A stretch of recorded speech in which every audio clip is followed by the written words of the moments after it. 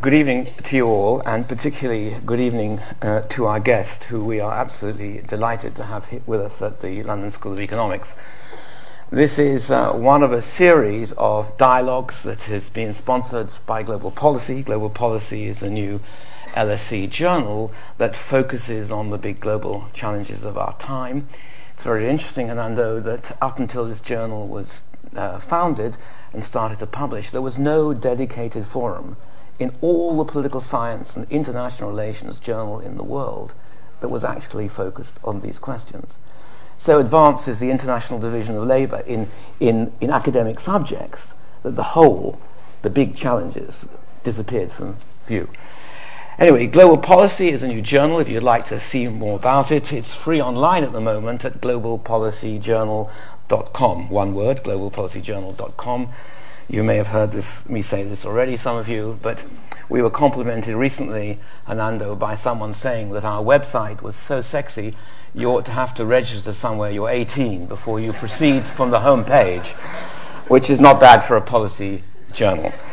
All right, enough about the journal, and now Hernando de Soto, who is probably known to you all, but I will introduce him and sketch a little background for his presentation in case you do not know him as well as others here. Hernando de Soto was born in Peru, but as a result of the coup there in 1948, he lived primarily in Europe until he was 38. Educated in Switzerland, he has since served on numerous boards. I will just list some of these, and activities as an economist for the GATT, as managing director of the Universal Engineering Corporation, as a principal of the Swiss Bank Corporation, as a governor of the Central Bank of Peru, as personal representative and principal to the Peruvian president, Alberto Fujimori, before the self-styled coup in 1992, and as co-chair with former US Secretary of State Madeleine Albright of the Commission on Legal Empowerment of the Poor. But he is best known, of course, as the president and founder of that remarkable think tank, the Institute of Liberty and Democracy, established in Lima in 1981. The ILD, as it's known, was initiated as a result of an investigation started in 1979. Let me just tell you a couple of stories about it, because this is the context. Finding that he and others like him were spending too much time grappling with red tape and legal obstacles to doing business, Hernando de Soto hired 2 graduate students to conduct an investigation into Peruvian business law, counting the number of laws, codes, and regulations enacted in Peru since World War II. They found that the Peruvian governments, and he says this is typical of many third world countries, had been passing about 28,000 such laws and regulations per year, more than 100 new kinds of rules and regulations each working day. In a subsequent investigation, he tried to set up a 2-sewing machine garment factory in a Lima shanty town and attempted to determine how difficult it was to get it licensed. With the help this time of 5 university students, they spent several hours a day grappling with Peruvian bureaucracy. They discovered that to obtain a legal license took 289 days, requiring 207 administrative steps in 52 different government offices, and cost 30 times the average monthly minimum wage. He also found that in order to obtain a legal title for the piece of land to put the machines on, required an additional 728 steps, taking up to 3 years. From these insights, and this is the key, he began to unlock a clear political and legal agenda. According to Hernando de Soto, it's the West's ability to unlock capital's potential and the failure to do so in developing countries that explains why capitalism triumphs in the West and too often fails elsewhere.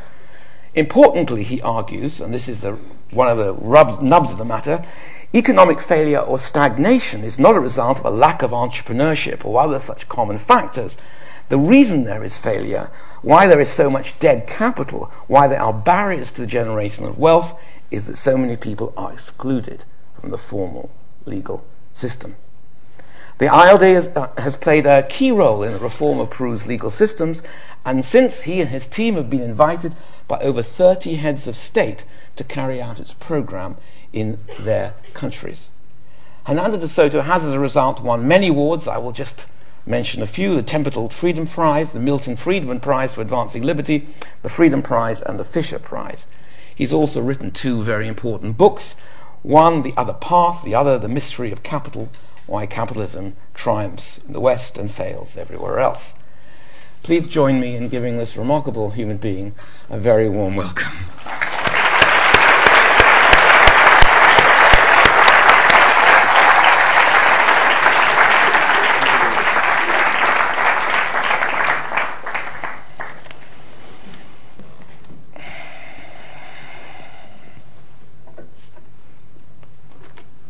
Thank you very much, David. First of all, I've got to get on my feet. I've never been called a remarkable human being before, so I'm trying to get used to it. That was spontaneous. No, I noticed that. Better spontaneous than planned, David. Better spontaneous than planned. Not in my notes. Very good.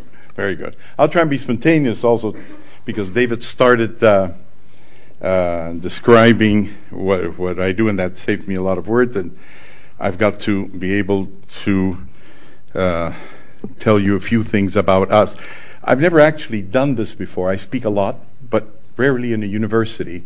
Most of the time it is to the kind of people that hire us, which are governments, and people who are working directly in the field, which I'm sure is also your case, but it's not a university setting. So before coming here to talk to you, I try to remember my university days, since I'm not an academic, and try to think, what would I be interested to hear if somebody's going to come up with a thesis that a lot of people, of course, consider controversial. And I thought I'd give you sort of a history of how, after having been an entrepreneur, a CEO of different organizations, mainly in Europe, and after returning to Peru, how all of this sort of started coming together with my colleagues at the ILD in Peru, the think tank. Now we don't do as much thinking as we did before. We're now sort of like an action tank, doing things concretely with governments and trying to design and implement reforms. First of all, just one correction there, David, because I think it's necessary. I did leave Peru in 1948, but it had a sort of tendency as if I had gone into conflict with government. It was my father, because I was only 8 years old. Otherwise, you'd think I'm maybe 98 or something like that. I'm getting there, but I'm not quite there yet. Okay, so I don't mean to be so self-centered, but I'd like to give you the intellectual evolution, simply because I've read some of the stuff that's been published about us in this great nation and in this great university, and to try and let you know where I come from. I just want you to know that it isn't that I was inspired by the Tea Party in the United States. It isn't that I read Ronald Reagan and it shook me to my bones. It's an evolution. It's an evolution. My first concern when I went to Peru, where I wasn't even really thinking in terms of ideology, back in 1979, was I wanted to contribute. I was now going to be a citizen. I wanted to contribute to the growth of the country, fight poverty. It was obviously there. And try and find something that's successful, because we've been unsuccessful, and we've been unsuccessful for a long time. And my arrival in Peru, and that of my colleagues today at the ILD, coincided with the initiation of a terrorist movement in Peru called the Shining Path, which you referred to. And I wrote a book against them called The Other Path. And the Shining Path actually very much sort of guided our agenda. While we had thought before of doing certain studies, we started looking at history books, we started looking at the recording systems that the Spaniards had left that had been unopened, to see if we could find some trace of entrepreneurship, find what was it that worked in Europe and didn't work with us, or worked in North America and didn't work in Latin America or Peru.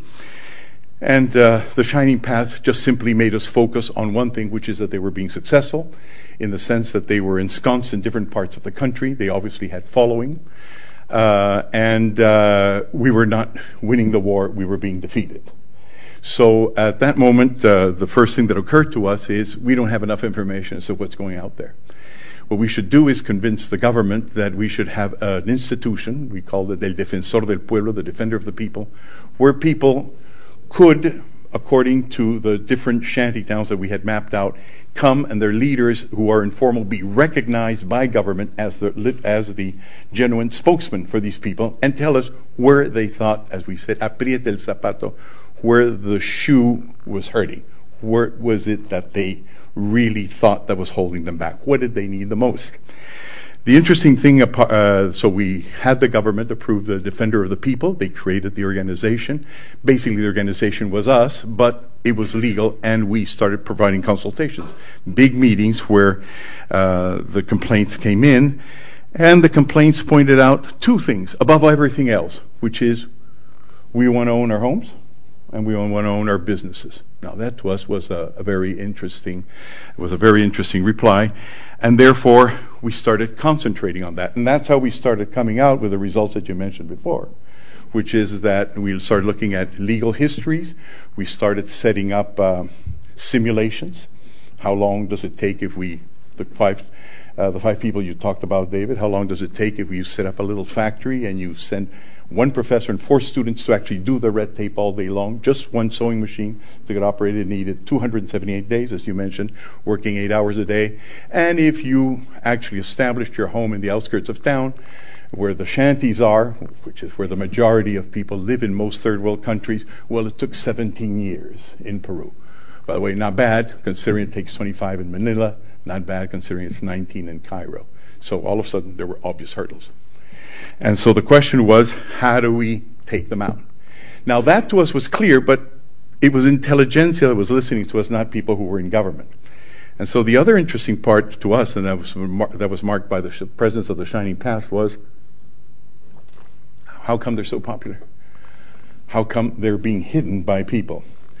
And the reply to that, we reasoned it out. Let's see, Marx has written 56 volumes, half of which have been translated from German into another language. Mao Zedong, it can't be that. It can't be that. These are poor people. They generally just don't read. They must be providing some kind of a service. That came to me as well from my entrepreneurial experience. And we, in effect, went out, and we went to the different places where they were dominating. We found out that it was pretty safe to do it as long as you did it 5 days and then left. And we went to the coca fields where we produce the coca leaf in Peru from whence it's elaborated cocaine, and that hits the drug market. And we found out that the role they played was essentially the one of protecting their assets, and that was invaluable.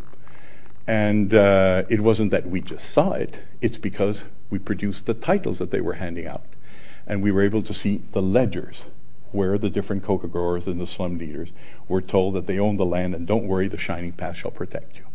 So when it was clear that they were providing a very important function, so here are these Maoists protecting property, we told ourselves we got to do that too. And so then our argument went to the government and went to the government in general and said, all right, we figured this out. This is our diagnosis. You've got to go out and title them. Now, the reason is not that you don't want to title them. The Constitution says, since our independence from Spain, that everybody has the right to property. It's part of the Declaration of Human Rights. So it's obviously not that they don't want it, because there's a Shining Path being very successful. It's that the law isn't allowing government to do it. So that allowed our first reform program to go ahead, which was the setting up of an organization in Peru that later came under the name of COFOPRI, specially directed to awarding rights to the poor.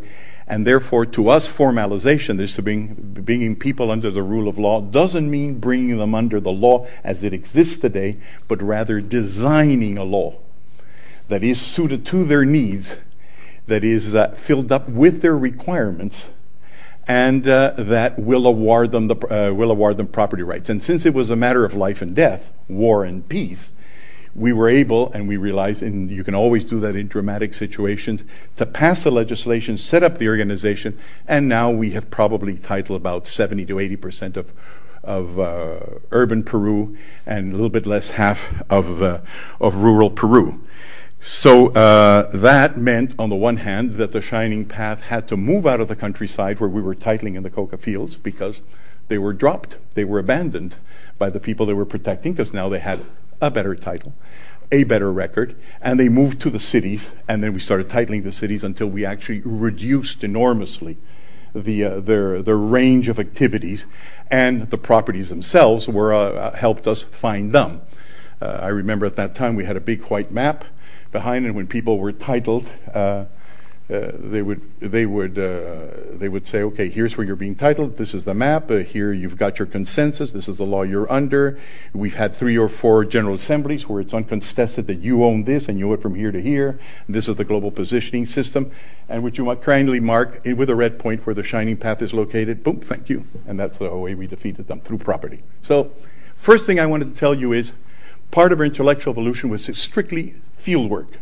Had no real ideology behind it. It was what works, what do poor people want, and strong enough to be able to, creating a law strong enough so that it actually defeated the previous law, which obviously only helped an oligarchy or helped those people who knew how to manage the system. Now, the idea, therefore, there is, what do we do? We're essentially like paleontologists. We take signs that there was a dinosaur that we've never seen a few million years ago, but seeing how it fossilized, we could see where the scars were, and build from the fossilized remains of the skeleton the whole body. We were able then to flesh it out.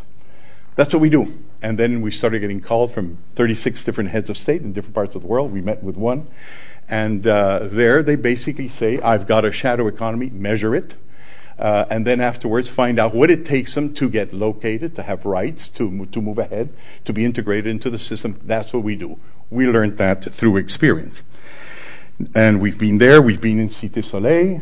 We've been called to Afghanistan. We've been in the Horn of Africa. And it's basically the same situation.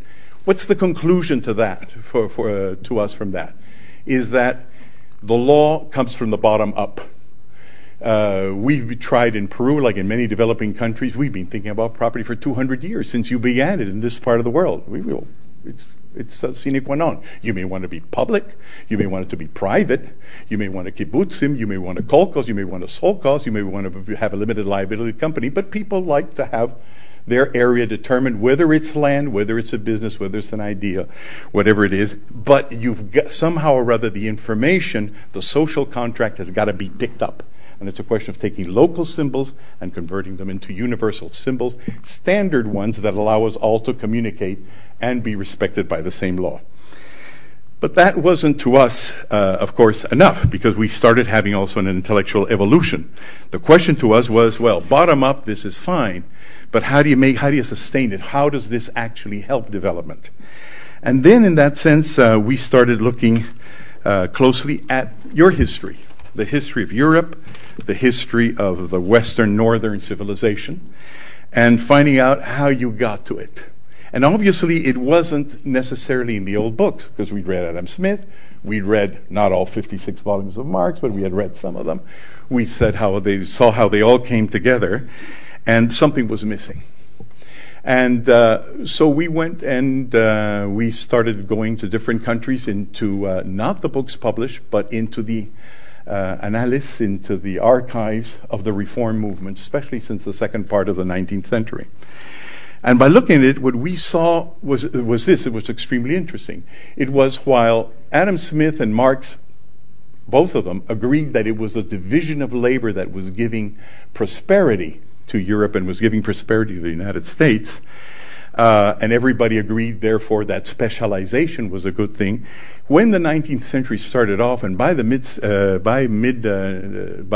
part of that century, it wasn't all a brilliant success. Recessions lasted sometimes 10 years, sometimes 15 years. Oliver Twist came to town. Not everybody was really happy. And all governments were being toppled. And where they weren't being toppled, they were being unsettled. And there were sicknesses. And so, yes, division of labor, 14 people making a pin, making pins, as Adam Smith said, allowed you to raise productivity. Marx used the example of a locomotive, which indicated it had 5,000 parts, and you also needed to bring things from different parts. Mead, of course, gave the wonderful example of eye pencil, even to make a pencil.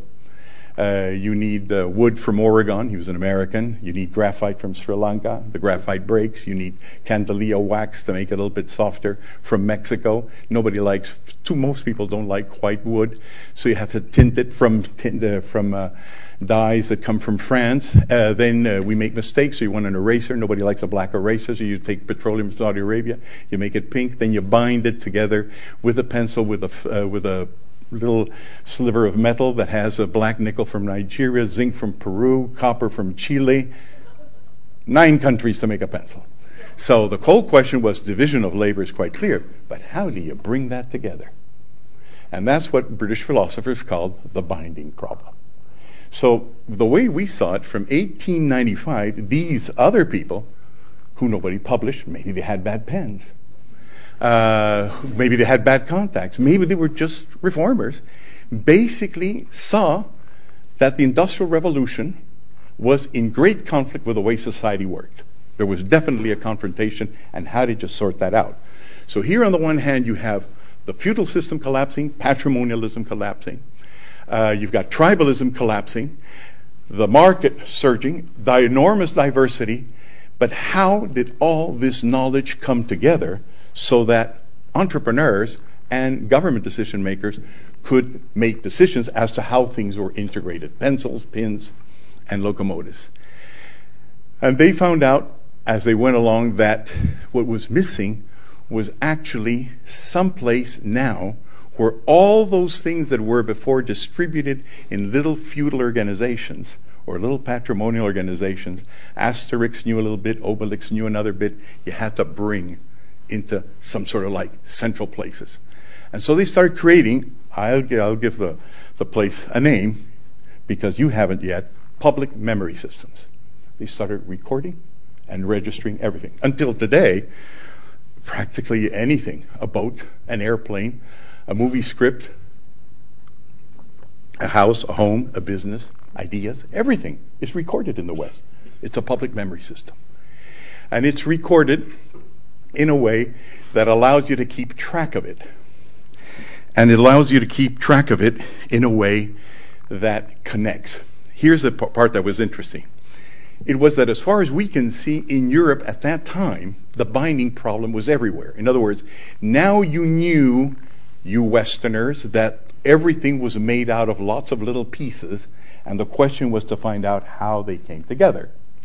So Michener in Switzerland starts looking at the human body and says, okay, 32 million cells.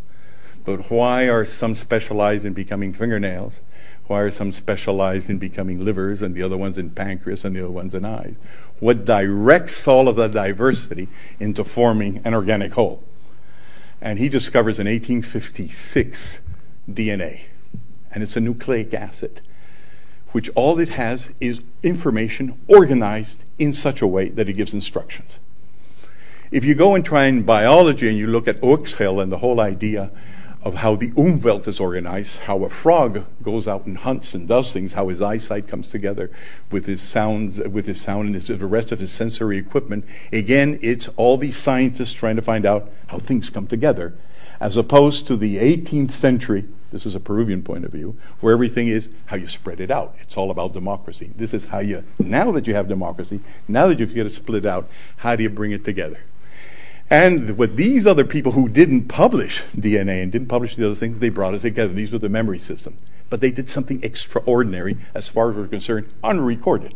Now you would say, how does a non-Westerner, as I was classified today, I think by Niall Ferguson, how does a non-Westerner, face-to-face by the way, so this was said in with great friendship, he said, how does it that somebody like me can dare come to London School of Economics and tell you Europeans that you did something you didn't spot? Easy.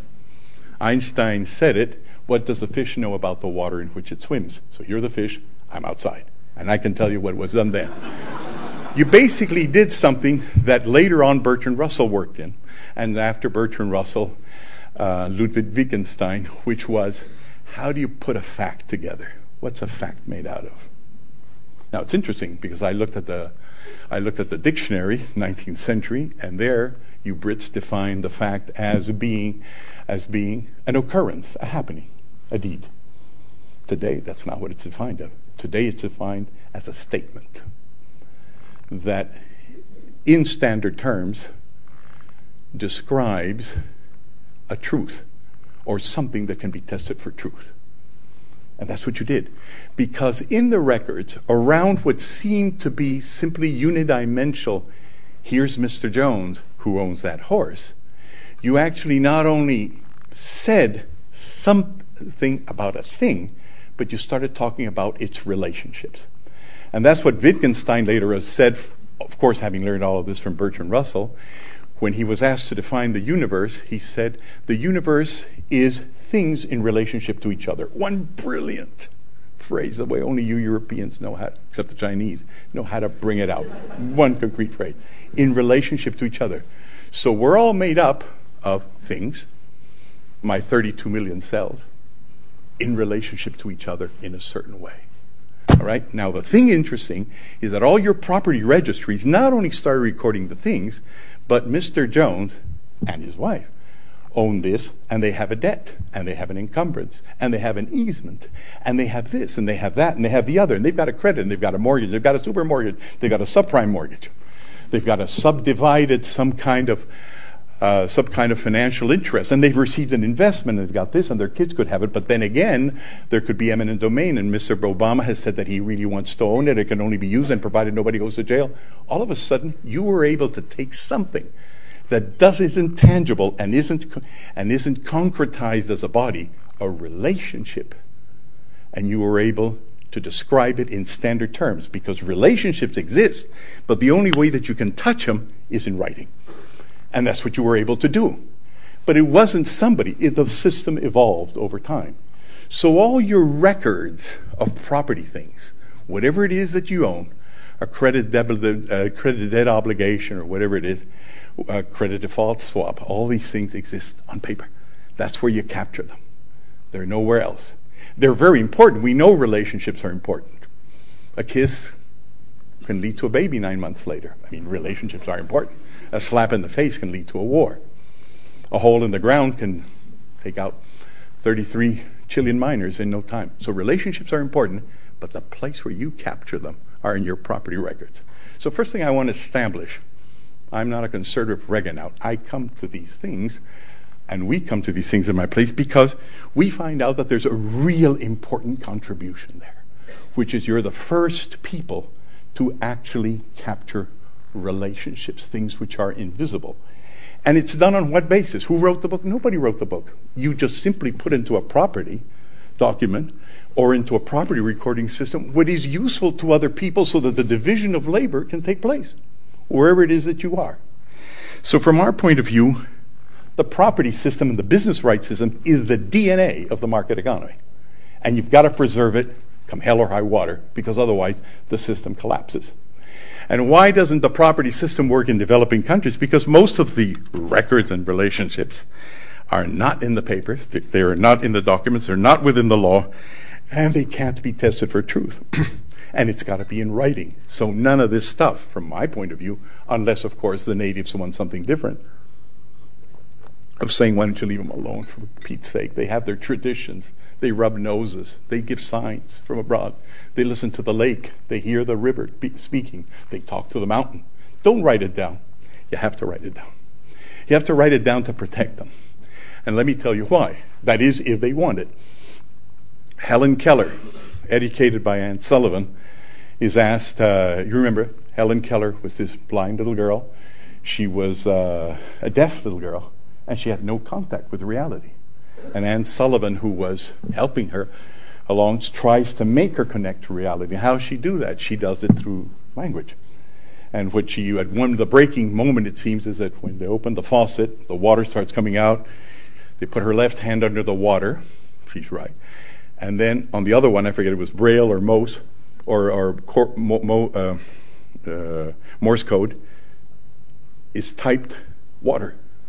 And she makes the relationship. As a result of that, even though she's blind and she's deaf until she becomes an intellectual, she writes books. And then somebody asks her, tell me, how is it that you, before you were 7 or 8 or wherever the breakthrough came, and through language she was all able to perceive reality. How is it that you thought before you knew language? And she replied, there is no such thing as a wordless thought. So to us, you got property, you put it, you record it, you put it in the Western system, and it starts working. Otherwise, you can be a happy anthropologist and say, no, it exists in the air. And I talk to the river and I talk to the mountain, but until you get it in writing, a multinational will come over and take you over anytime, and you're Helen Keller. Now, third, I'm trying to look at the time. We Latin Americans have a tendency to extend ourselves. That is cultural. Now, how does that relate to today? Because obviously the question that's going to come from you or from David, at least I was thinking this before, was going to be, well, if it's such a good system, look at the crisis. How do you account for that? Well, I'll tell you how I account for that. I'm in the process of that. I'm writing a book called No Facts. Here it is. 2008, September 2008, I see Secretary of the Treasury Paulson going on television. I forget where I was, Addis Ababa, CNN clip, and he goes and he says, we're in a terrible situation. We have found that many banks have got non-performing assets. We call them derivatives, and there's going to be a run on the banks, and I have to get these assets out of the banks. And they say, well, very fine, and I need to buy them about $780 billion, nearly $1 trillion. The GNP of the United States is about $15 trillion. He gets on his knees. He literally gets on one knee in front of Nancy Pelosi in the U.S. Congress and says, please give me the money. And Nancy Pelosi sees him with a knee on the ground and says, gee, I didn't know you were Catholic. This is true. But she gives him the money. Good. I say, this makes sense, Keynesian. Good Keynesian economics, you go in, you buy the bad stuff, you throw money at the system. Then all of a sudden, about 3 weeks later, I see him coming up again. I forget where I am, but it's CNN, and he says, look, I've just been talking to my good friend Gordon Brown. We're not going to go out and buy these troubled assets. And he'd set up a program called the Troubled Assets Relief Program. He'd gotten money for that, and there he goes, like a Latin American dictator, and said, I'm not going to buy them. What we're going to do, this is Gordon's bright idea, we're going to toss that money to the banks, and we're going to make sure that they've got such steady balance sheets that now nobody's going to make a run on the bank. It's alternative. It obviously worked. The run on the banks stopped. But then I went to Washington.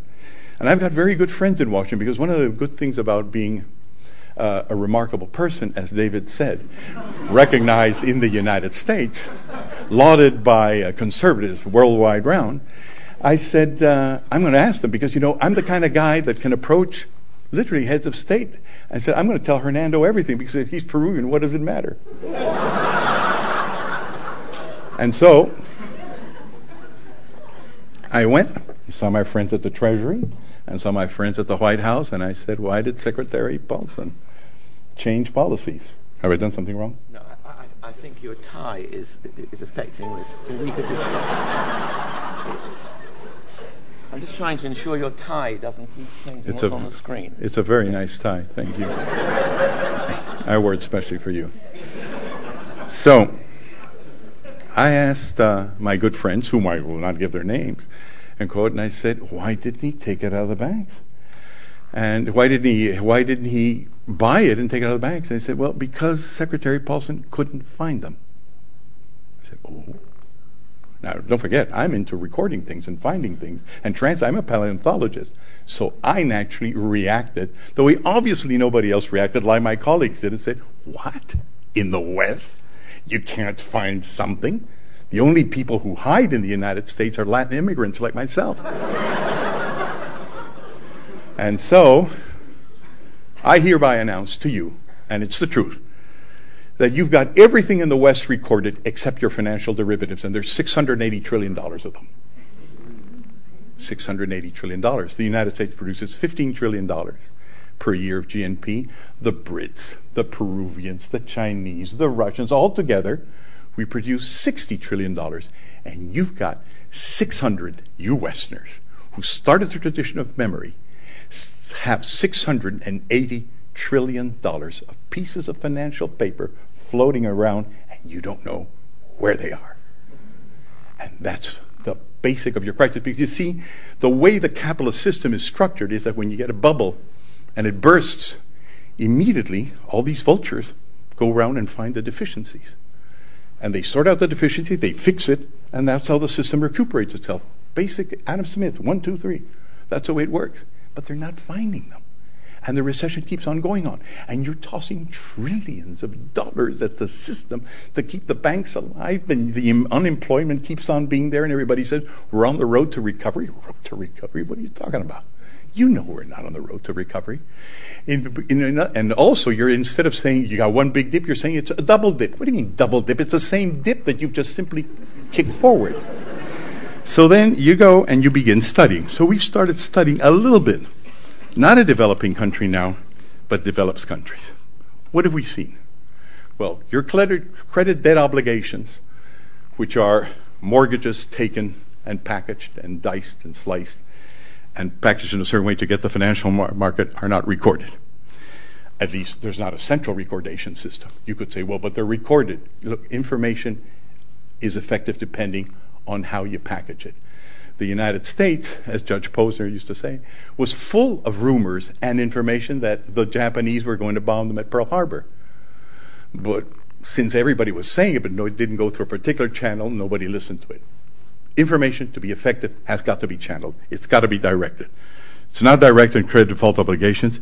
It's not directed in mortgage-backed securities. The mortgages are not there. If you pick up your papers today, Google foreclosures, United States, today. They're not being able to foreclose things because the documents are missing. You got sloppy. Banks have 2 balance sheets. You go to a big bank and say, you're broke. No, we're not broke. We've now created a bad bank where we've put all our debts. And we've got now a good bank, which are good debts. Look at our balance sheets, they're clean. Hey, we Latin Americans have been trying that on you for ages, and you don't let us get away with it. You literally have 2 books. Can you imagine it? That's what the informal economy is about. But in your cases, we got bad books and we got good books. And you're all believing it. Shame, shame, shame on you. Then, next thing, you've got variable interest entities where you park some of the assets, so it's not only, and in special purpose vehicles. You've got people that have gone for credit valuation adjustments. What does that mean? Well, I'm a Peruvian. If I've got in my reserve so much copper, I got to say copper, and then I look up Financial Times Index and says, this is the cost. That's it. But no, in your case, you've got to have fair value. Fair value. You sound like the United Nations Commission on Trade and Development. What do you mean, fair value? Fair value is that you don't put the market value anymore, but this allows your different entities to look a little bit better, and therefore you push away that ghost, which could be recession for a while.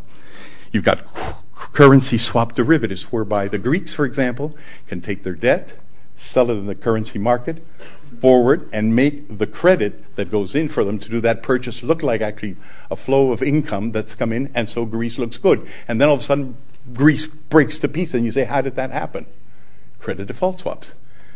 In derivative instruments, and sovereign debts are kicked into the future. If not, you can go to the repo market and get some of the easy money, none of which is bad. It just depends if you report it or you don't report it. And therefore, a bad situation starts looking good. You used to have statistics that said M3. M3 went, if you have 3 types of monetary categories, or at least 4 types. M3 are all those sort of things that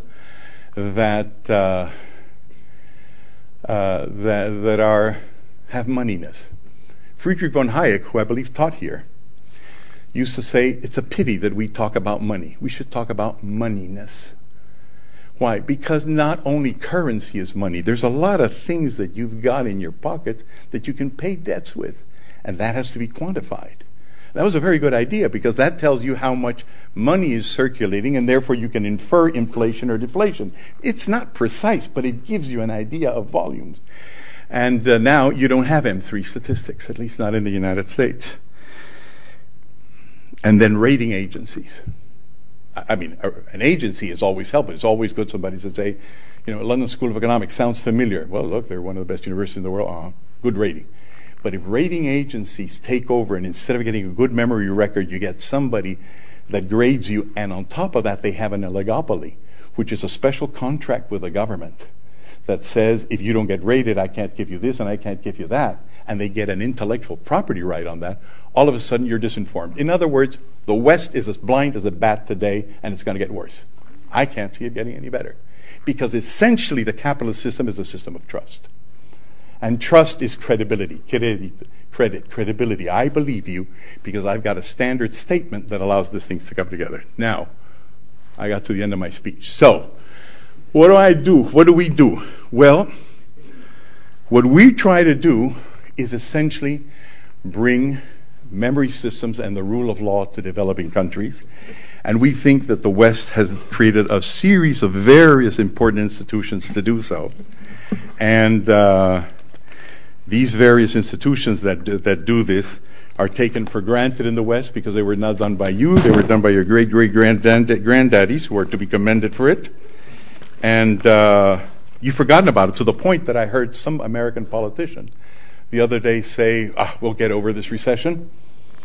I'm a very good friend of the Americans, by the way, but this particular politician obviously didn't get it. Here we are. We've got, he told me, a great country full of natural resources, hardworking people, and 2 oceans, from shining sea to shining sea. And I remember asking, are you talking about Mexico or are you talking about the United States? It's not your natural resources. We've probably got a lot more than you do. For every 1 hole dug in Latin America, you have got 300 holes dug in North America. What makes you what you are your institutions.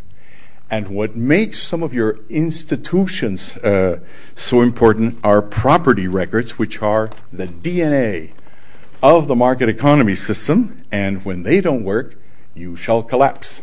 Thank you.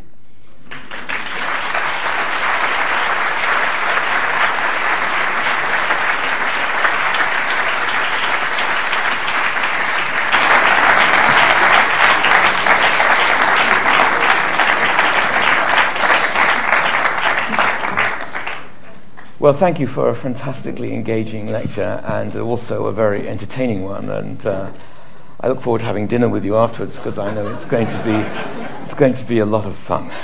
It gets better with a glass of wine. It does. So, but at the moment, we can only offer you water. And I've noticed your glasses over there. But I'll get you a glass in a minute.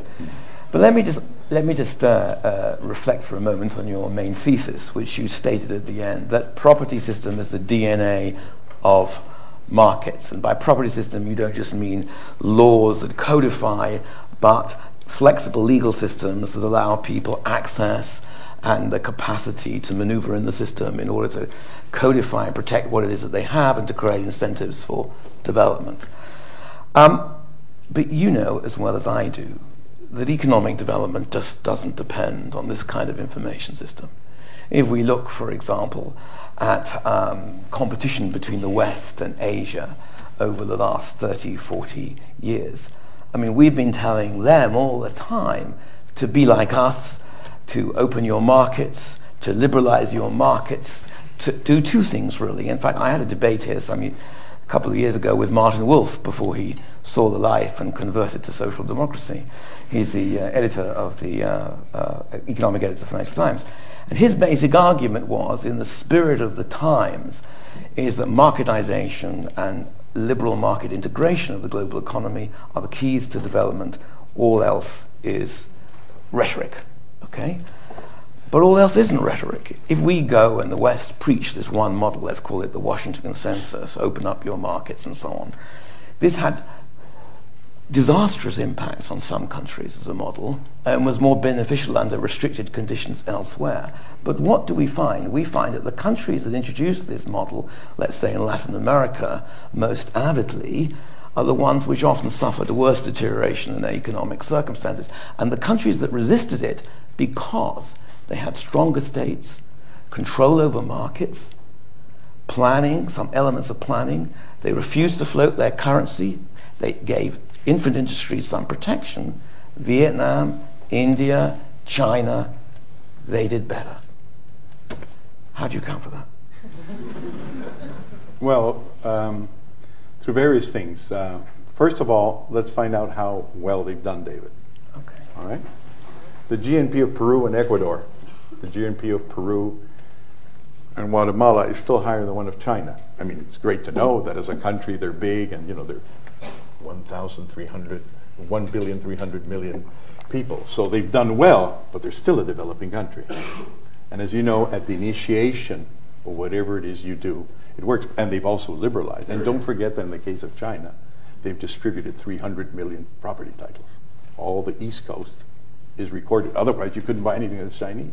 How could a British company buy anything from someone who couldn't prove that it was theirs?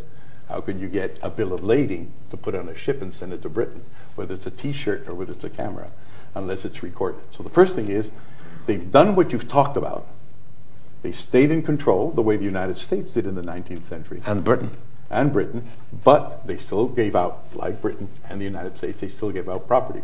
So I'm not, as you may have seen, my argument didn't go on the freedom of trade. We can go to that part of that. I just said that one of the crucial ingredients was the identification of the assets and understanding situations. In other words, you get to the situation via the asset. Mr. Jones owns this, in what circumstances, the different ripples of information, and that allows you to take decisions whether you are a public company or a private company. So what happens in the case of China is that many of these companies that are exporting are actually public companies, which again indicates that maybe being private property isn't the crucial factor at the beginning, but the important thing is having property. As you may have seen, and wherever we go, we don't give people private property. We find out what they want. If they're a tribe, if they're communal, if they're a kibbutzim, if they're kolkhos, they're solkhos, we title what they've got. How they evolve is another thing. So what we're seeing at the early stages of China is that they've got property. Everyone who's exporting and every bank you're dealing with has got property.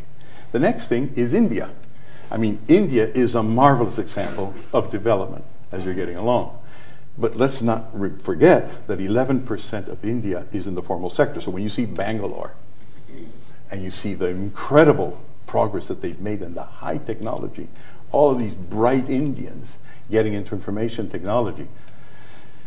I was recently in India, and I was talking with Prime Minister Singh and said, you know, how many people do you think are working in information technology? He said, 30 million? I said, fine. And then you've got this nanotechnology, the nano car that's coming up. How many people there? 10, 15 million? We're still talking about 1 billion, 100 million people. And all that growth is generally coming from this other sector. 57% of India still gets warm on frying cow dung. So what you've got to understand is that these countries are looking to us today the way Argentina was looking like to you at the Second World War, where you said, my God, they're going to take over. But they didn't. So what I'm saying is these countries have property, but they're still in a very dangerous situation. Why? Because even in Europe, the really progressive governments, which started giving property very early on, compared to you Brits, were the French and the Germans. You Brits actually resisted. And your oligarchic classes put in the enclosures and resisted. And the countries that got into trouble were the ones who started giving away property, because once you started giving it, you can't stop.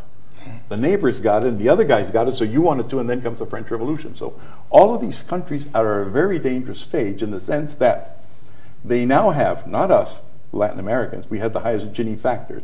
Remember the distance between the rich and the poor. They're not now ours. The records are now Chinese. So what I'm trying to say is that it's a complex situation in which property prevails, and what you're saying is at the beginning it looks like it's controlled, but the game ain't over.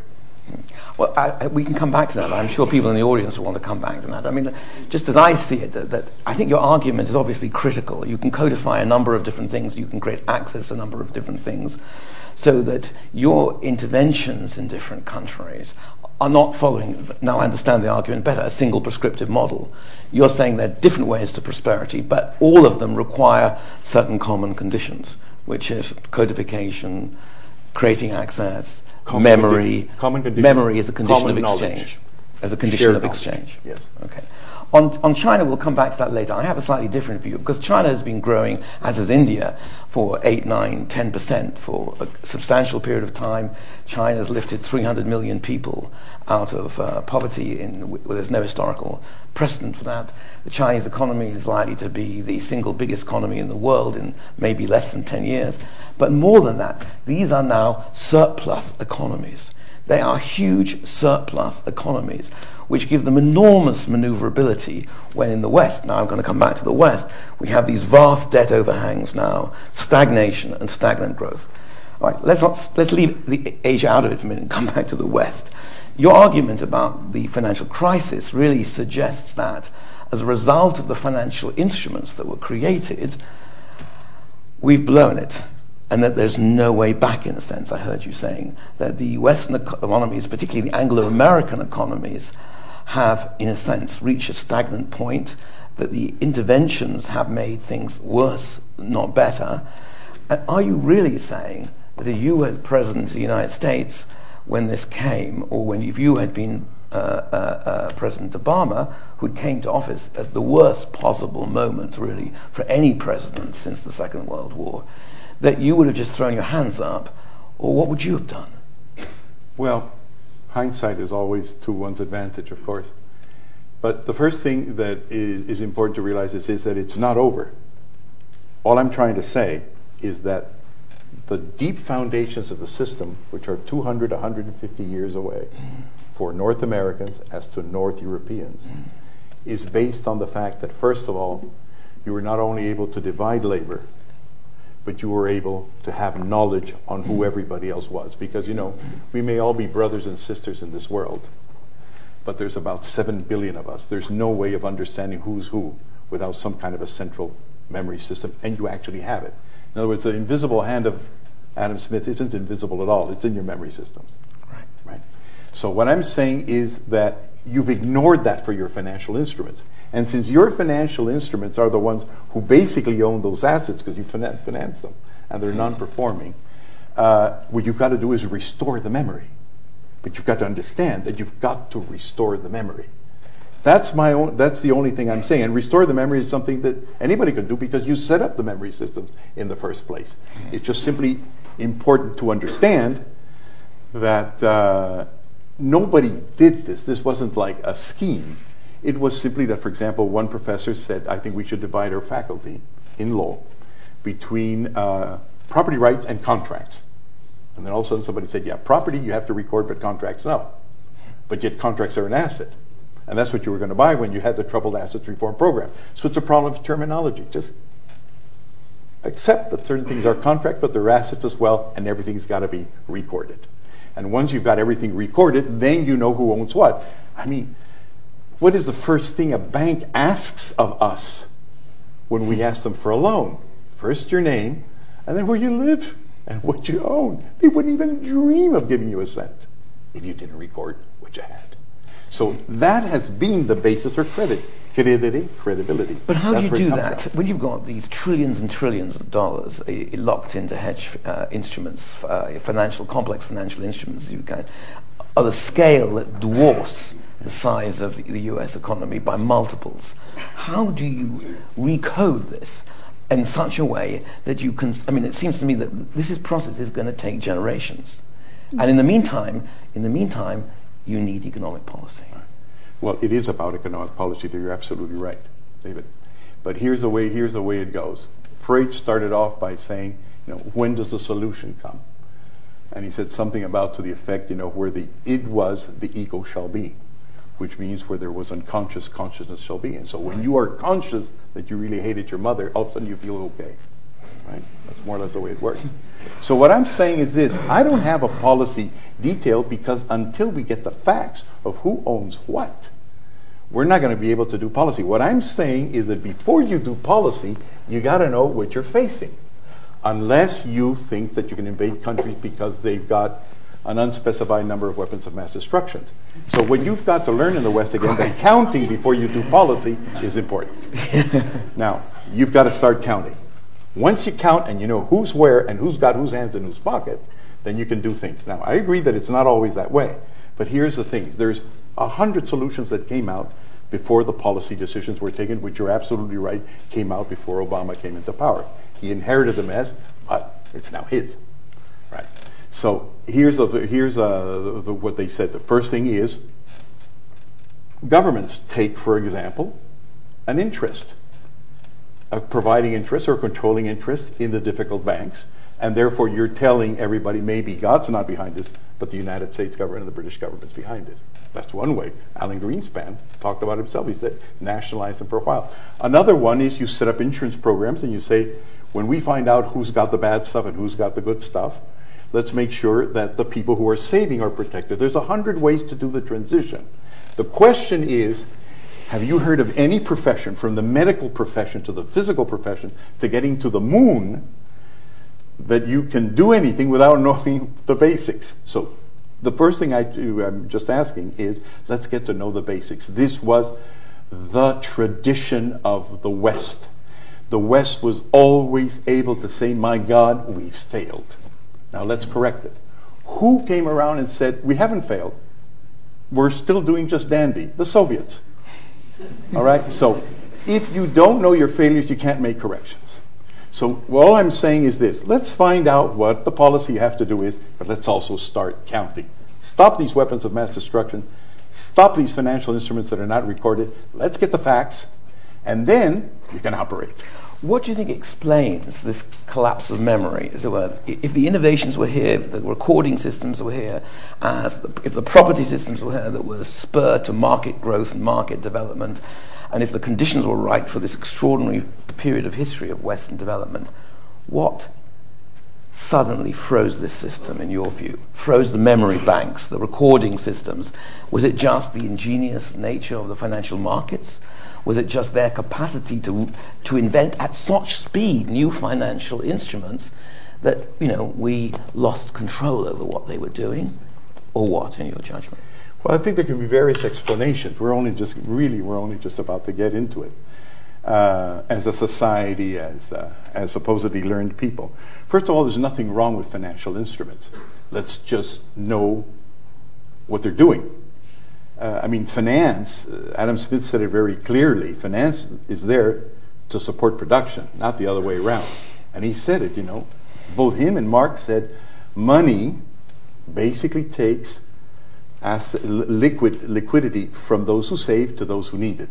It's the wheel that turns around and provides, but it doesn't produce any corn, it doesn't produce any wheat, it doesn't produce anything. We've got things sort of like the other way around, and all of a sudden we're finding out that if it's finance, you don't record it. You got to record everything else. You got to record your fingerprints. You got to record. Go through an airport and find out all the things you have to record, and all of a sudden there's one part of the world that we can't record. Something's wrong. Okay.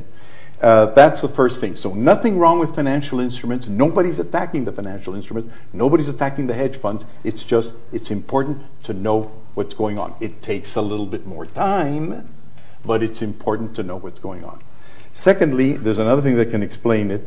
Of course, Mansour Olson said it, that societies, are born with enlightened people, and after a while they forget. And so he said, I'm not subscribing to what he said, but in a way he was sort of saying Mao Zedong was right. You need a little cultural revolution once in a while, or some kind of a shock to start thinking out, because things don't just go in perpetuity. And the second thing, of course, about the word property is that when you're in a developing country and you start talking about property to the poor, they'll say, of course, what they want is more property to have it secure. But in the Western world, the word property is loaded. It's loaded so that it makes you think of the rich protecting their stuff, which may be true. And I've tried to find a different word for it. And in this commission that we chair at the UN on the legal empowerment of the poor with Madeleine Albright, in which we've got Larry Summers, by the way, and Gordon Brown. Good luck. Thanks. They said at that moment, it was originally called the Commission on Property Rights for the Poor. And half the assembly didn't want that, so we ended up calling it legal empowerment, because the word property was all wrong. So around the issue, I'm trying to find another word, is that the recordings, that's why I invented the public memory systems. But the fact is, it's a memory. It's a memory that allows you to know every time what the situation is, where it is. Nothing can happen with it. Without it. Just one little example in case people haven't seen it. I came into this wonderful and beautiful country, and as I came in, they asked me what my name was. And I said, I'm very glad you asked that. I'd like to identify myself. I'm very happy to do so. Hernando de Soto Polar de Haru Arteche Landazuri y Vargas Jimenez Enriquez, at your service. And they said, what? And I said, well, some of my ancestors came from Italy, the other ones came from Spain. They must have intercrossed also with the little Peru. They said, just show me your passport. Yes. A fact. What's this made up? It's a series of relationships, because I'm me. I'm here. But this thing says, it's got a picture of me. Right? There's a little machine that reads it. And everything is relationships. Am I married? Where was I born? Where am I employed? 100 types of relationships. Now, that is necessary for me just to cross your border, and I'm a friendly guy. So the question is the following thing. The whole system, don't forget I'm remarkable, the whole system That doesn't make you friendly. The whole system of 7 billion people doesn't work without passports. You've got to have everything we know from Immanuel Kant until today is an internal representation of what's abroad. We never see things directly. We know things because we have instruments that allow us to bring things together. Even if somebody gives you a medicine, it's a prescription. I want to ask you one last question before the audience comes in, and it's just something that worries me about the way you think and the way you present this analysis. And I'm not sure I can say it very clearly at this time of night on a Friday, but without a glass of wine. Politely, politely. I will try. It is that you put the emphasis on the encoding of property. Property is the DNA of markets, the DNA of development. But doesn't this bracket the whole question of the type of property, the type of property relations? Doesn't the type of property relations often translate into different conditions of development, that some flourish and some don't? I was very struck by this when I listened to your answer just now on the financial markets. You said there's nothing wrong with financial markets, nothing wrong with the banking system, nothing wrong with financial instruments. I tend to take the view, and I can see why you'd think that from the argument that you've made, but I tend to take the view that the genie of finance was released from the lantern roughly around 1979 and 1980, that the banking system became disproportionate in relation to the rest of the economy, especially in the Anglo-American world. We produced these gigantic banks that were too big to fail. They were able to dictate the terms of policy to the political system before the crisis, after the crisis, and now you can have a glass of champagne with a trader in the financial markets, and you ask them, what has changed in 2010? They say, nothing. It is not just property here. It's the type of economic and political property relationships. True or false? I define economic property relationships. Sorry. Well, in this, what I'm trying to say in this particular instance is in your response to my question about the financial markets, didn't something go wrong? You said there's nothing wrong with banking, there's nothing wrong with financial instruments, and so on. And I am saying actually what that misses is the whole sort of a political economic analysis of the types of banks we have, the size of these sectors, the way they grew, the way they then dictated to the rest of the economy, terms of trade and economic stuff. And unless you crack some of that, which is practically now impossible, the banks and the financial sector in certain economies will remain dominant to the detriment of the productive sector, the commercial sector, and so on. Right. What you're saying is property is not the only issue at hand, and I couldn't agree more with you. It's the type of property, I'm saying, sometimes that trumps. Well, no. Oh, I'm saying that too. I'm saying that these banks were given the authority, were basically allowed, though nobody knew what was happening, I'm sure the banks weren't conscious of it at all. It just simply was good business.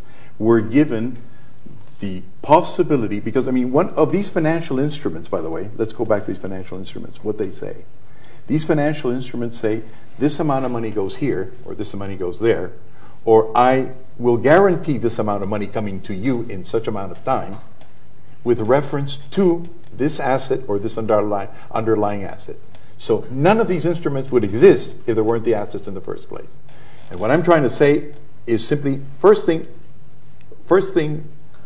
of all, we should know what it is that these banks are handling. That's one thing.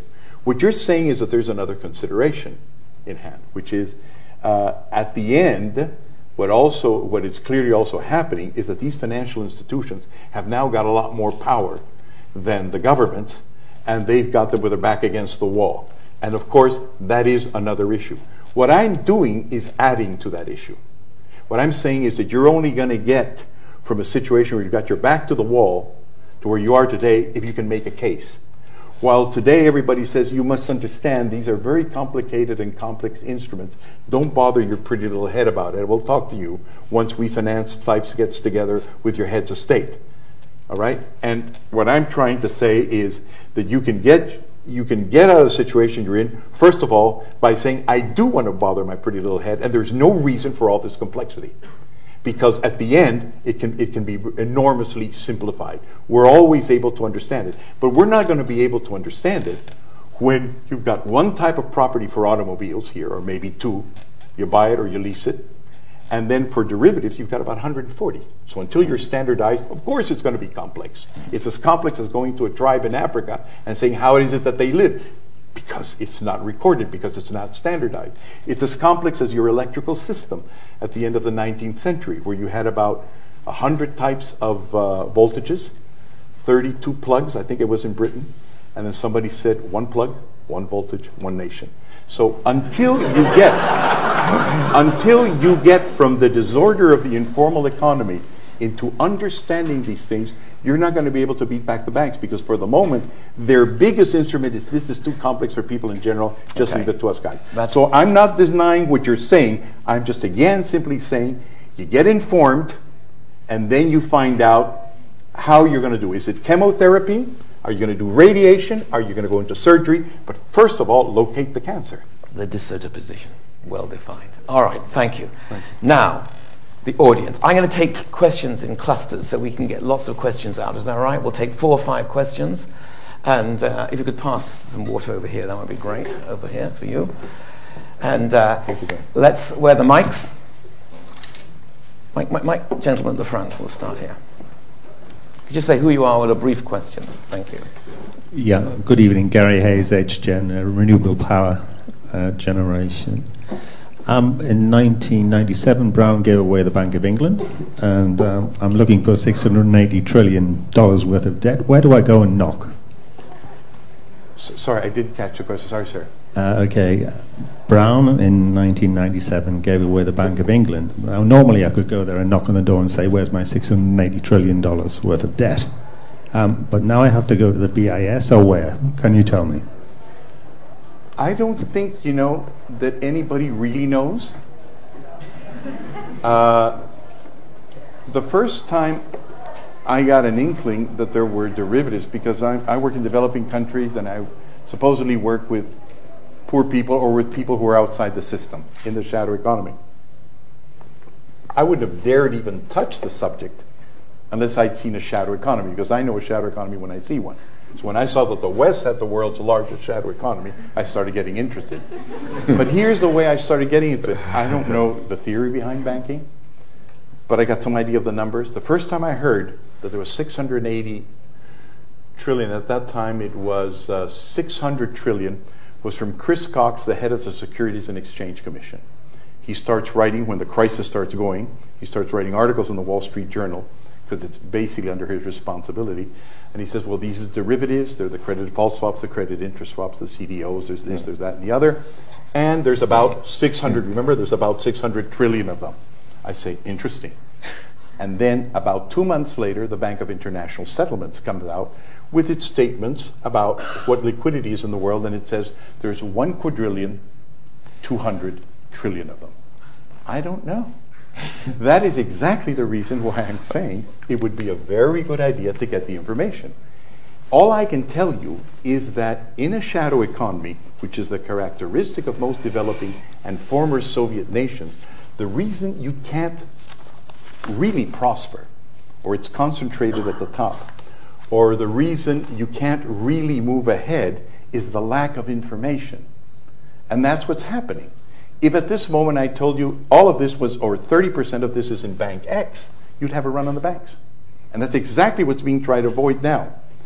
And what they're trying to do, obviously, is push the thing forward and try and find a way out through a soft landing. And everybody's thinking as they walk along. I don't think anybody knows. Because otherwise you can make a lot of business out of this. I don't think anybody knows. You're not allowed to answer the questions yet, because I want to get 4 or 5 out. Oh, sorry. The lady over there. No, but it was a good answer, though. Yes. Hi, I was wondering how possible and effective would it be to do all these credit default swaps, derivatives, record this into a central recording system, and who should be the ones to do it? The government, the banks, or an external organization? Hold that thought. Yeah. Look, we've got quite a few here, and we'll come up to the back in a minute. Just pass the mic along, and there's so many people who want to ask questions. So just brief questions. Hi, I'm Rodrigo Aguilera from the Economist Intelligence Unit, and I studied social policy and development here at LSE. And if assigning property rights were that easy, then I probably would have saved £13,000 for my master's degree. From my point of view, development is much more complex than that. And before you set up the property rights, there's plenty of preconditions that you have to get right. Because even if you have a paper that tells you that you own a house, there's no guarantee that a bank is actually going to give you a loan and accept your house as a collateral. Infrastructure is dismal in many parts of the developing world. You have technological constraints, labor constraints, and market constraints. And these things took 500 years or more for Europe to get right before they got the property system right. So my question is, don't you think these are priorities? Hands up up in the middle. Yeah, pass the mic forward. Yeah. Hi, thank you very much. Okay. I have a question. As in the 80s, Peru was being damaged, severely being affected by Shining Path. Currently, Central America and Mexico are being affected severely by drug dealing. What would you propose for as a solution for this current problem?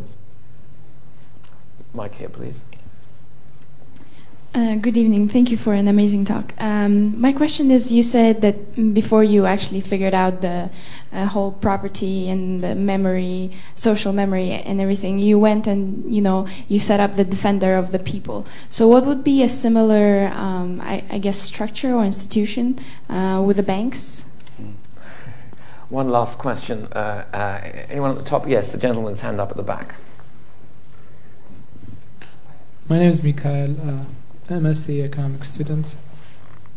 My question is, what do you think? How do you see Russia's economic development in the light of the current property rights issues and just general institution? Some modest questions for you. Thank you. Thank you. Yeah, there's a lot of questions. Let me answer them in what I consider to be a sort of a logical order. The first one is a piece of paper enough to get you credit? Obviously not. Obviously not. What the piece of paper does, if it reflects the real power relationships on the ground, who owns what, who's got interest in it, who's got the encumbrances or whatever it is, it passes on information. That information should produce some trust as regarding to that person and their control over assets. It produces a certain amount of credibility. It will not get you immediately into credit, because if you're in a poor country that's got, I don't know, like many African countries or like Haiti, or any Central American country, you've got a GNP per capita of $700, banks aren't interested in them. So it's obvious that that's not going to happen. But who said that banks gave the majority of credit to poor people? Well, the majority of credit to poor people comes from the informal economy. And in the informal economy, if I know who owns what, that makes the whole difference. And if I can get that piece of paper and hold it as a guarantee, I can take over that asset. Which is why we not only give property titles where we go, if that's what the government wants and what the people have, we also give business rights. In other words, if you just title the land and you title the building, and you forget about the fact that in most developing countries, what you have inside that building is a small little industry, with whatever it is. It's a small weld, it's a small sewing machine, it's a few instruments, it's a blacksmith. If you don't put them inside the system, it's not going to work. And you've got to put the business as well, because then you have to give it a lot of attributes which Westerners created, like, for example, limited liability. It's a wonderful Western invention of the law, which allows you to say, I'm in business, but my liability is limited to what I can pay, which is $5,000 or $500. The result of that is that you know you can limit your debt to what you want it to be. You can separate it into different assets, and whoever's doing business with you knows how far he or she can go. As long as the poor are outside the legal system, they don't even have a starting chance because they operate with unlimited liability. You now have, for example, if I were to take your argument at this moment to the Peruvian jungle. In the Peruvian Amazon, we've had a clash. Recently, deaths. 40 people died, both policemen and indigenous people, over territorial rights. This is happening in Latin America, it's happening in Africa, it's happening in India, it's happening all over the place. All right? Now, there are people, and I understand your question to be rhetoric, some people go around and say, why give these people paper? I'll tell you why. Here you've got in the Peruvian jungle a community recognized in principle by law. It's a Shipibo community. In comes next to them, or just slightly overlapping them, an American oil company. I'm using America simply because I remember the names here. It could be anybody. It could also be a Peruvian company. Now, it gets a piece of paper. Well, the Indians can't get a piece of paper because they say they only have rights to the communal rights, and they're not mapped anyhow because the First Lady takes care of them, the President takes care of the formal economy. So one is charity, and the other one's the formal stuff. Now, that company gets it, and it's recorded. Then they take that piece of paper, and they include it in the ledger that goes inside the bilateral investment treaty. Every developing country basically has a bilateral investment treaty with other developed countries so that you know how we're going to handle your investors, right? So it's recorded there. Now, you not only have a super title, which they can't get in Peru, you got a super duper title. Then you go to the United States and you go to the office of Public OPIC, Overseas Private Investment Corporation, and you go to the United States and you get another insurance. And you got a super duper duper title. Then you go to the World Bank, which to secure investments in developing countries, you go to Multilateral Investment Guarantee, the MIGA department, and you get another insurance that comes with 197 countries saying that that property will be respected. Now you got a super duper duper triple salary. Then you take that piece of paper, which reflects an underlying asset back in the Amazon, and you go to Wall Street or Toronto or wherever it is, and you say, baby, have I got something for you. In the United States, if I had a piece of paper like that, it could be taken away by President Obama under eminent domain or any other thing. You know, these guys are crazy when they want to do things. But this thing, even the Peruvian parliament isn't allowed to touch it. I think it's worth $4 billion, and they get it. You go back then to Peru, and you try your argument with the Indians and saying, paper isn't really going to do it for you. What do you mean it isn't going to do it for you? If I get a paper, I'll get the $3 billion. Now, you might tell me it'll take a generation of education to get there. Maybe.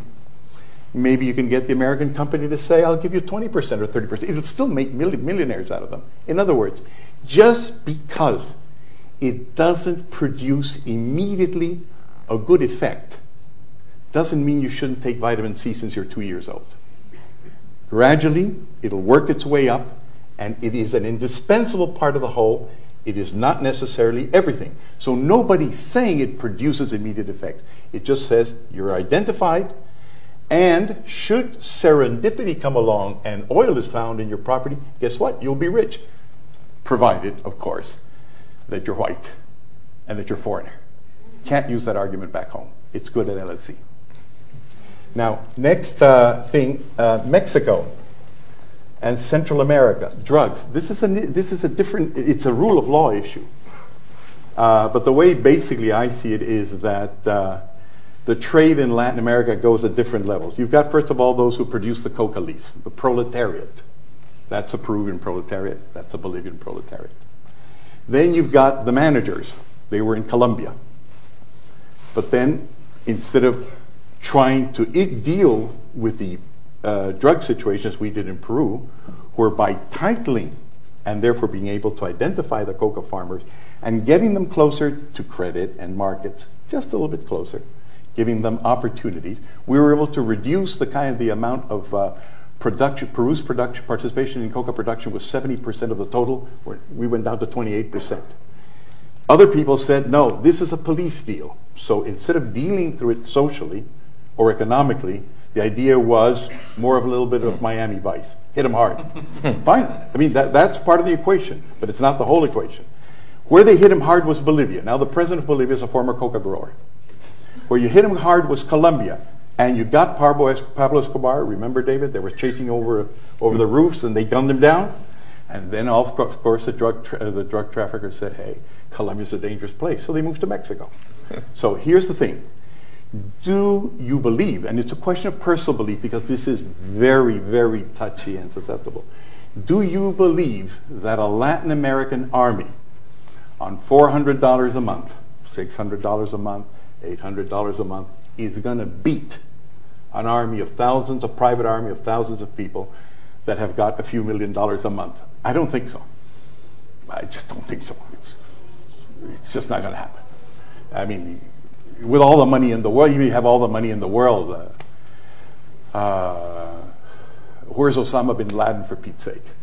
Unless you have property and you have means of identifying who is where and who's got what, and you've got them in the legal system, these are the kind of wars that you can't win. So the reply to that is, first of all, let's look at drugs the way they were looked at the beginning of the century, not only as a police issue, but also as a political issue. Can you win that war? Were you able to win the war against alcohol? Ask yourself. One has to ask oneself that question, which is basic. Do you want to look at it medically? I think it was Disraeli, your prime minister, who was died because he took opium all the time, I believe. And then after a while, the question was, should he get away from opium or not? And the reply to that was, of his doctor said, you better keep on taking opium because otherwise you're going to get rumbling guts. I think that meant chronic diarrhea. So you've got to look at it from different angles and see where the biggest costs for society are. I'm not advocating drugs. I'm advocating a war that's winnable. The next question is, and I relate them, who should do it? Credit default swaps and the rest, who should defend the people? Well, the reply to that is, I frankly don't know, because I really think that we are facing a globalization, something of an order that we haven't faced before because of its extensions. Banking is obviously international. This has to do something with the IMF. Does it have to do something with bilateral Bank for International Settlements? We don't know. The only thing we know is that it's out of hand. And the other thing we know is that we're actually going to be ready to take solutions on this, and those who look very powerful today are not going to look very powerful tomorrow once it starts hurting again. If the result of all these measures taken is that somehow or other the world says, hey, things aren't so bad, I don't have to trust you because you have the UK government behind you, you've got the US government behind you, you've got the Belgian government behind you, it's okay. If that happens, then obviously I'm wrong in everything I said. Trust can be managed by political will. But should I not be wrong when it hurts next, which it hasn't hurt for about a year and a half, when it hurts next, we'll be able to do something about it, and then we'll start thinking no longer in terms that are purely economic, Keynesian, but in the political terms that you were talking about before. Hey, somehow or other, this house is not in order. Who's going to put some kind of order? And then we can talk about, do you need more regulation, less regulation, or do you need more free markets? And then we can have a good debate about where to go. But it's not going to happen until it hurts. I don't go to the dentist until it really hurts. It's an answer. Pardon me? I'm glad to know when you go to the dentist. Was there one more? Or there was one more. I was hoping you wouldn't look at it. Okay. The idea is about Russia. I really don't know much. You can say pass. I can say pass. You can say. Yeah. I come from a macho culture. Here it goes.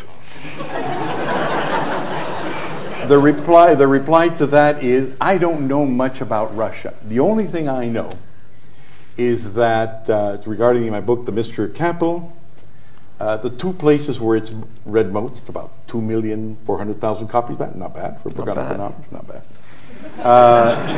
The two biggest readerships outside the United States are China and Russia, or the former Soviet Union. And so we've been invited there numerous times, and the last time I was shown by Vice Prime Minister Shubalov a declaration of Putin referring directly to the ILD and saying we're implementing their ideas. And just the day I got a call from somebody else, the Ministry of Finance, inviting me to a conference where they were going to tell us what they've done so far and what advice did we have to give. I'll write to you about this, but I really don't know what's going on yet. But we know that there's hope. And regarding the rest, how does Russia compare to the rest of the world? I'm sorry, I'm not really an expert. We don't have much time, unfortunately, left, although I think the audiences here would be happy to listen to you for hours to come. But the LSE rules are such that we have to finish more or less at 8. I just would like, if anybody's bursting to ask a short question, shoot your hand up. Okay, lady at the back there. Second row. Yeah, you had your hand up first. Let's take 2 more short questions. I was just wondering, it sounds, and correct me if I'm wrong, that you're saying not only that there needs to be some sort of register, some sort of writing down, but there's some uniformity to it, that it's a bunch of local institutions is not sufficient. And it sounds like your favoured level of that is the nation state. And why is that the right level of uniformity? Yes, absolutely. Well, I would actually love to see one day a world government, and that we're all equal on this earth, and we get rid of all the boundaries that you can't even see from an airplane. I agree. The thing for the moment is that those who award property rights by tradition over the last 2 centuries, or since they exist, are the nation states, or the sovereign states. And sovereign states are the ones that are recognized with that order. So we just simply accept that.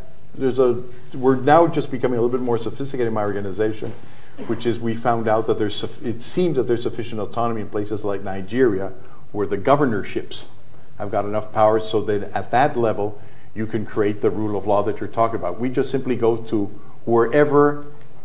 We don't take the final decisions. Governments contract us. And whoever is in charge are the people that we give our advice to and that we help along. That's the reason why we do we deal with heads of state, because for the moment, and I have a feeling that for much time to come, they're the ones that are entrusted with divvying up the nation. Because that's interesting. There's a lot behind the question you've asked, which is that there's 2 ways to look at territory. We human beings have found 2 ways of looking at territory. One, of course, is sovereignty, which has to do with the nation state or with political power. And the other one is property, which is the territory within the sovereign area, where you can have it public, as I said, private or whatever it is. But the sovereign power is basically the one you have to address to. Last question. Okay, my name is Fernando. I'm from Peru too. And my question is about that. I was very impressed about what you say about the Shining Path in early 80s. What's the relation with the people who live with the natives? Do you think we can extrapolate this situation, this scenario, in another situation like Afghanistan, for example? What happened there right now? Yeah. No, I think it's a very good question. Some of the countries that have called us is because they've seen the parallel. In other words, we get, for example, a lot of correspondence from, I think they're called PRT teams or whatever they've got in Afghanistan, or I forget if it's Iraq. These are these teams of professional sociologists, economists, and lawyers attached to each battalion, the purpose of which is to find out what the local population needs and wants. And we get letters from them all the time saying, this is it. This is what Al-Qaeda is doing. It is protecting the assets. And this is what this terrorist group, it is protecting the assets. And for example, in the case of Afghanistan, they've even sent 3 ministers to see us. They don't seem to be able to totally get their act together, but obviously they believe that something like that is happening. And it's not something that started off in Peru. It's actually something that probably started off, my first knowledge of it is China. When Mao Zedong is cornered in Manchuria, he's there cornered. And he starts coming down when he starts beginning to have the present revolution, and he actually talks even about private property. Then his armies swell, and he takes Chiang Kai-shek and chases him out of the main continent, and then establishes power, and then of course does reforms in the sense of taking away from landowners, But essentially he understood that he who controlled property controlled the game. The second place I've come across it, and don't forget I'm in the business of reforms, and I try and grasp at history and a few ideas because I can't do the reforms if that doesn't happen, was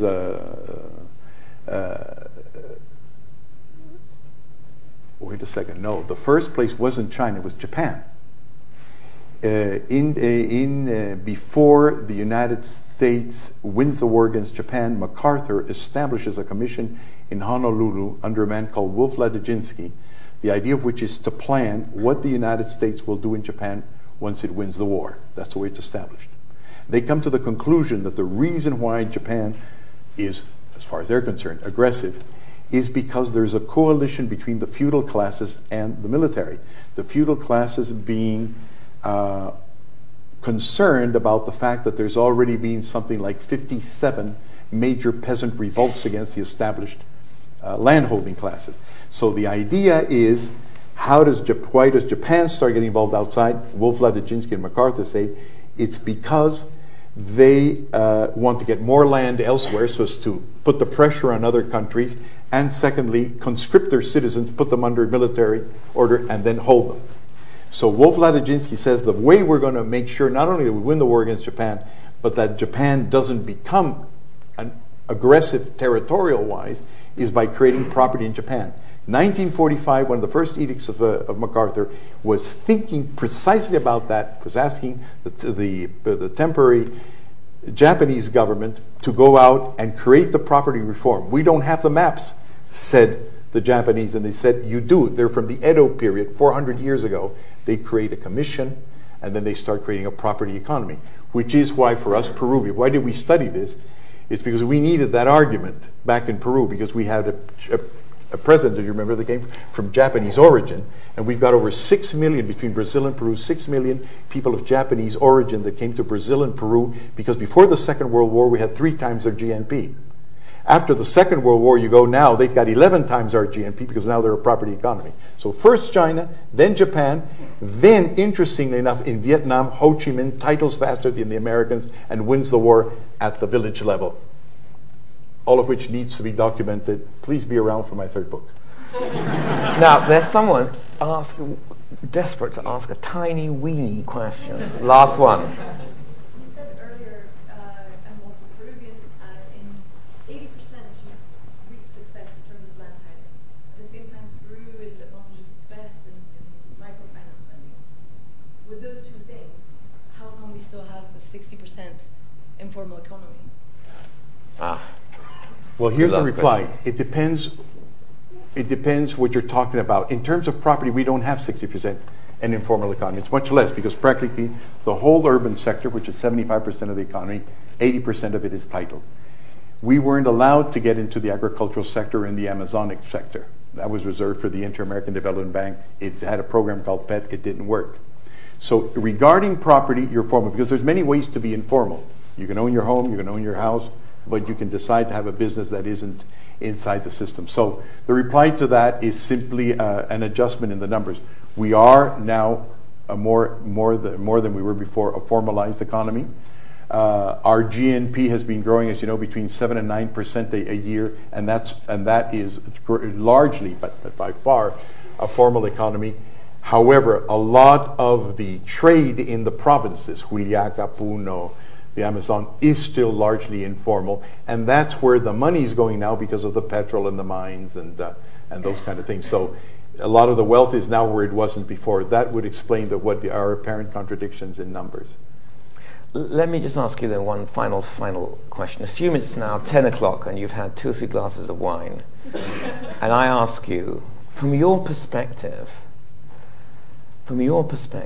looking into the future, say 15, 20 years, which countries do you think will be most dynamic and why?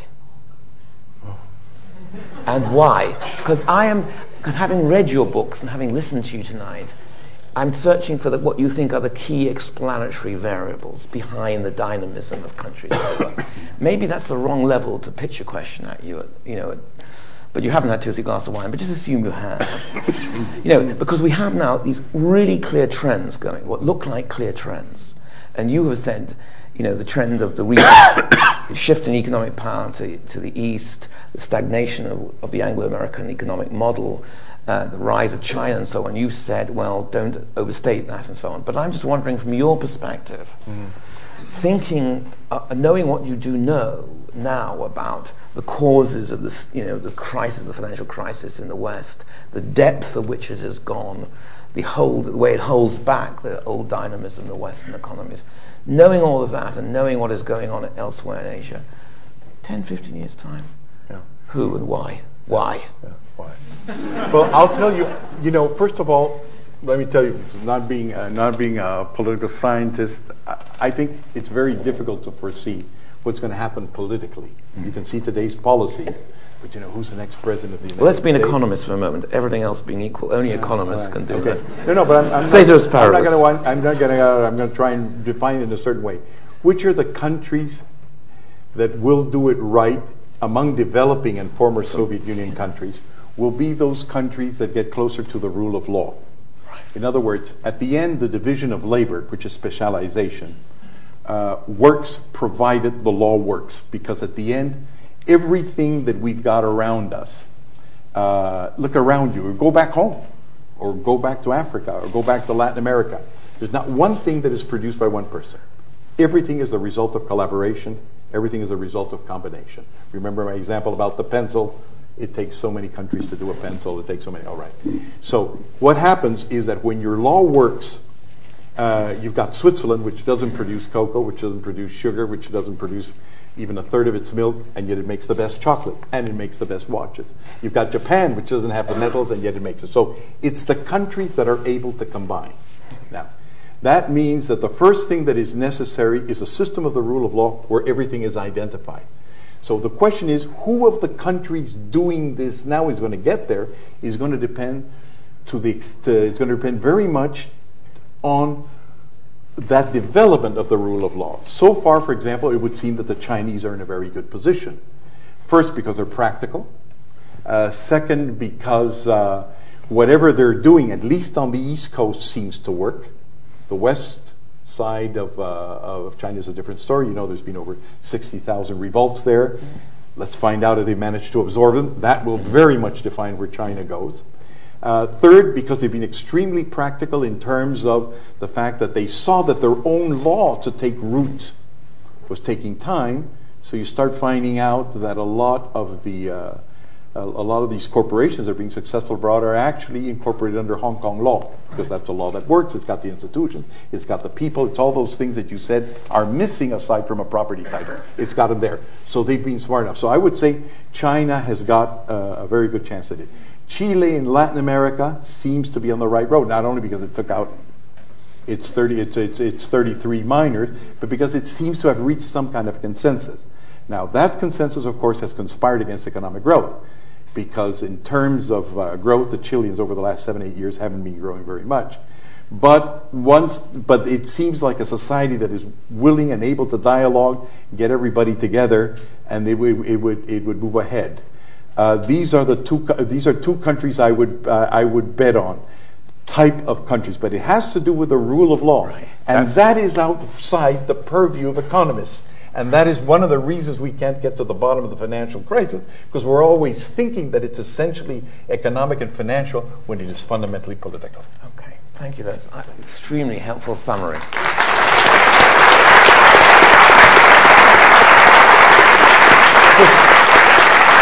I think next time I introduce you, which will be, you don't know this yet, but we've scheduled another talk for you at 10:30 this evening after you've had a meeting. I will say he's not just remarkable, he's not just friendly, but he's very funny. We've all heard that tonight. So thank you so much. It was a great evening.